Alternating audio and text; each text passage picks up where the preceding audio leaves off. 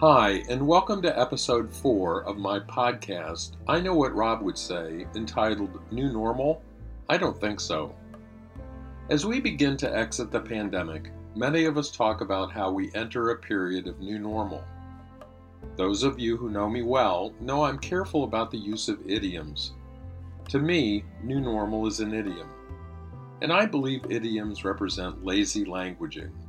They tend to be vague and open to interpretation. Don Miguel Ruiz teaches me to be impeccable with my word, so I strive to do so. New normal, and even any normal, does not fall within my range of impeccability. Throughout the pandemic, I wrote, edited, and recently published a new metaphysical fiction novel. We were stuck in the house, so why not? The book is entitled Braided, a Not True Story. My editors thought the subtitle to be a typo and tried to correct it. It drives editing software crazy, but that is the subtitle, a Not True Story. You might point out that the subtitle, a Not True Story, is vague and open to interpretation, and therefore idiomatic, and I would agree with you.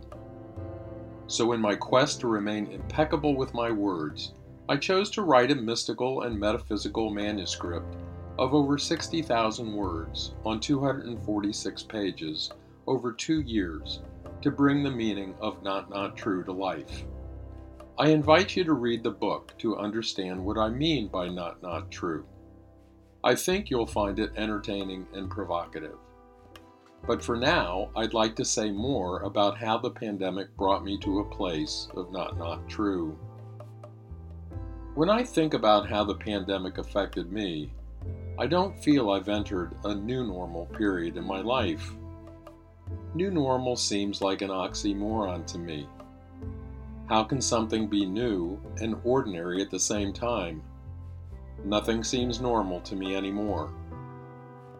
The pandemic changed me in ways I've never experienced before and don't fully understand.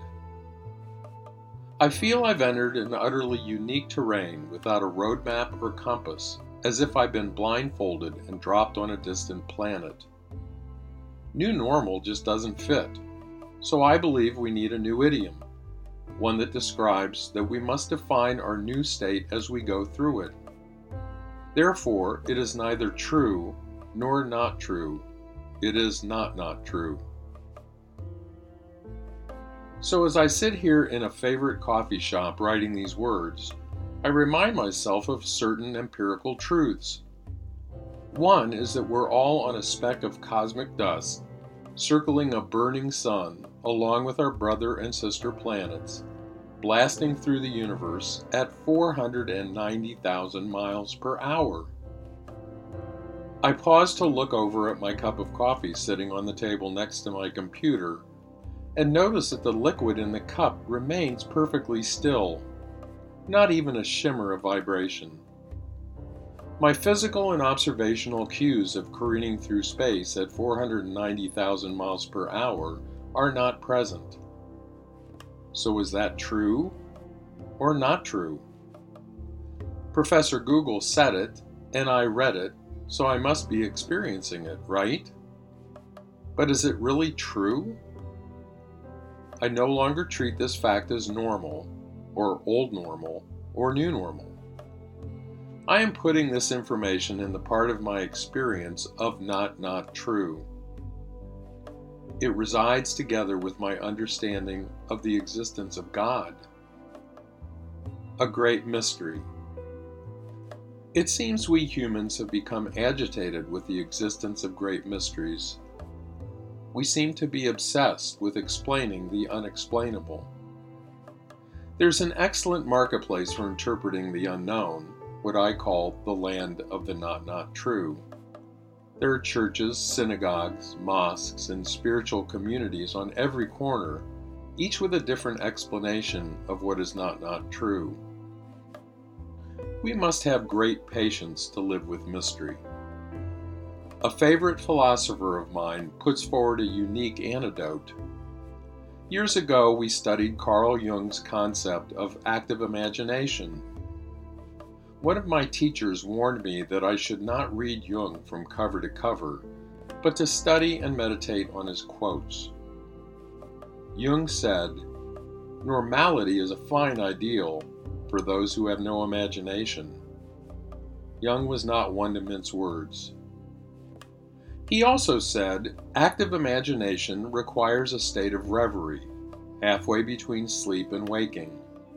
Without this playing with fantasy, no creative work has ever yet come to birth." Living in the world of not true is to live in a state of reverie between sleep and waking. So you might say, "Hey Rob, just get some good weed or find some magic mushrooms and let your mind expand." And I don't judge these mechanisms of entering into active imagination.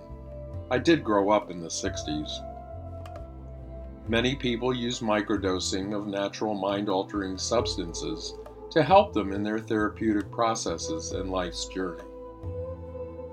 We participated in many sessions of pranayama breathwork, a very effective way to enter an altered state of consciousness to facilitate our active imagination session. It's always best to use mind-altering techniques and active imagination sessions with an experienced facilitator until you feel proficient enough to practice sessions independently.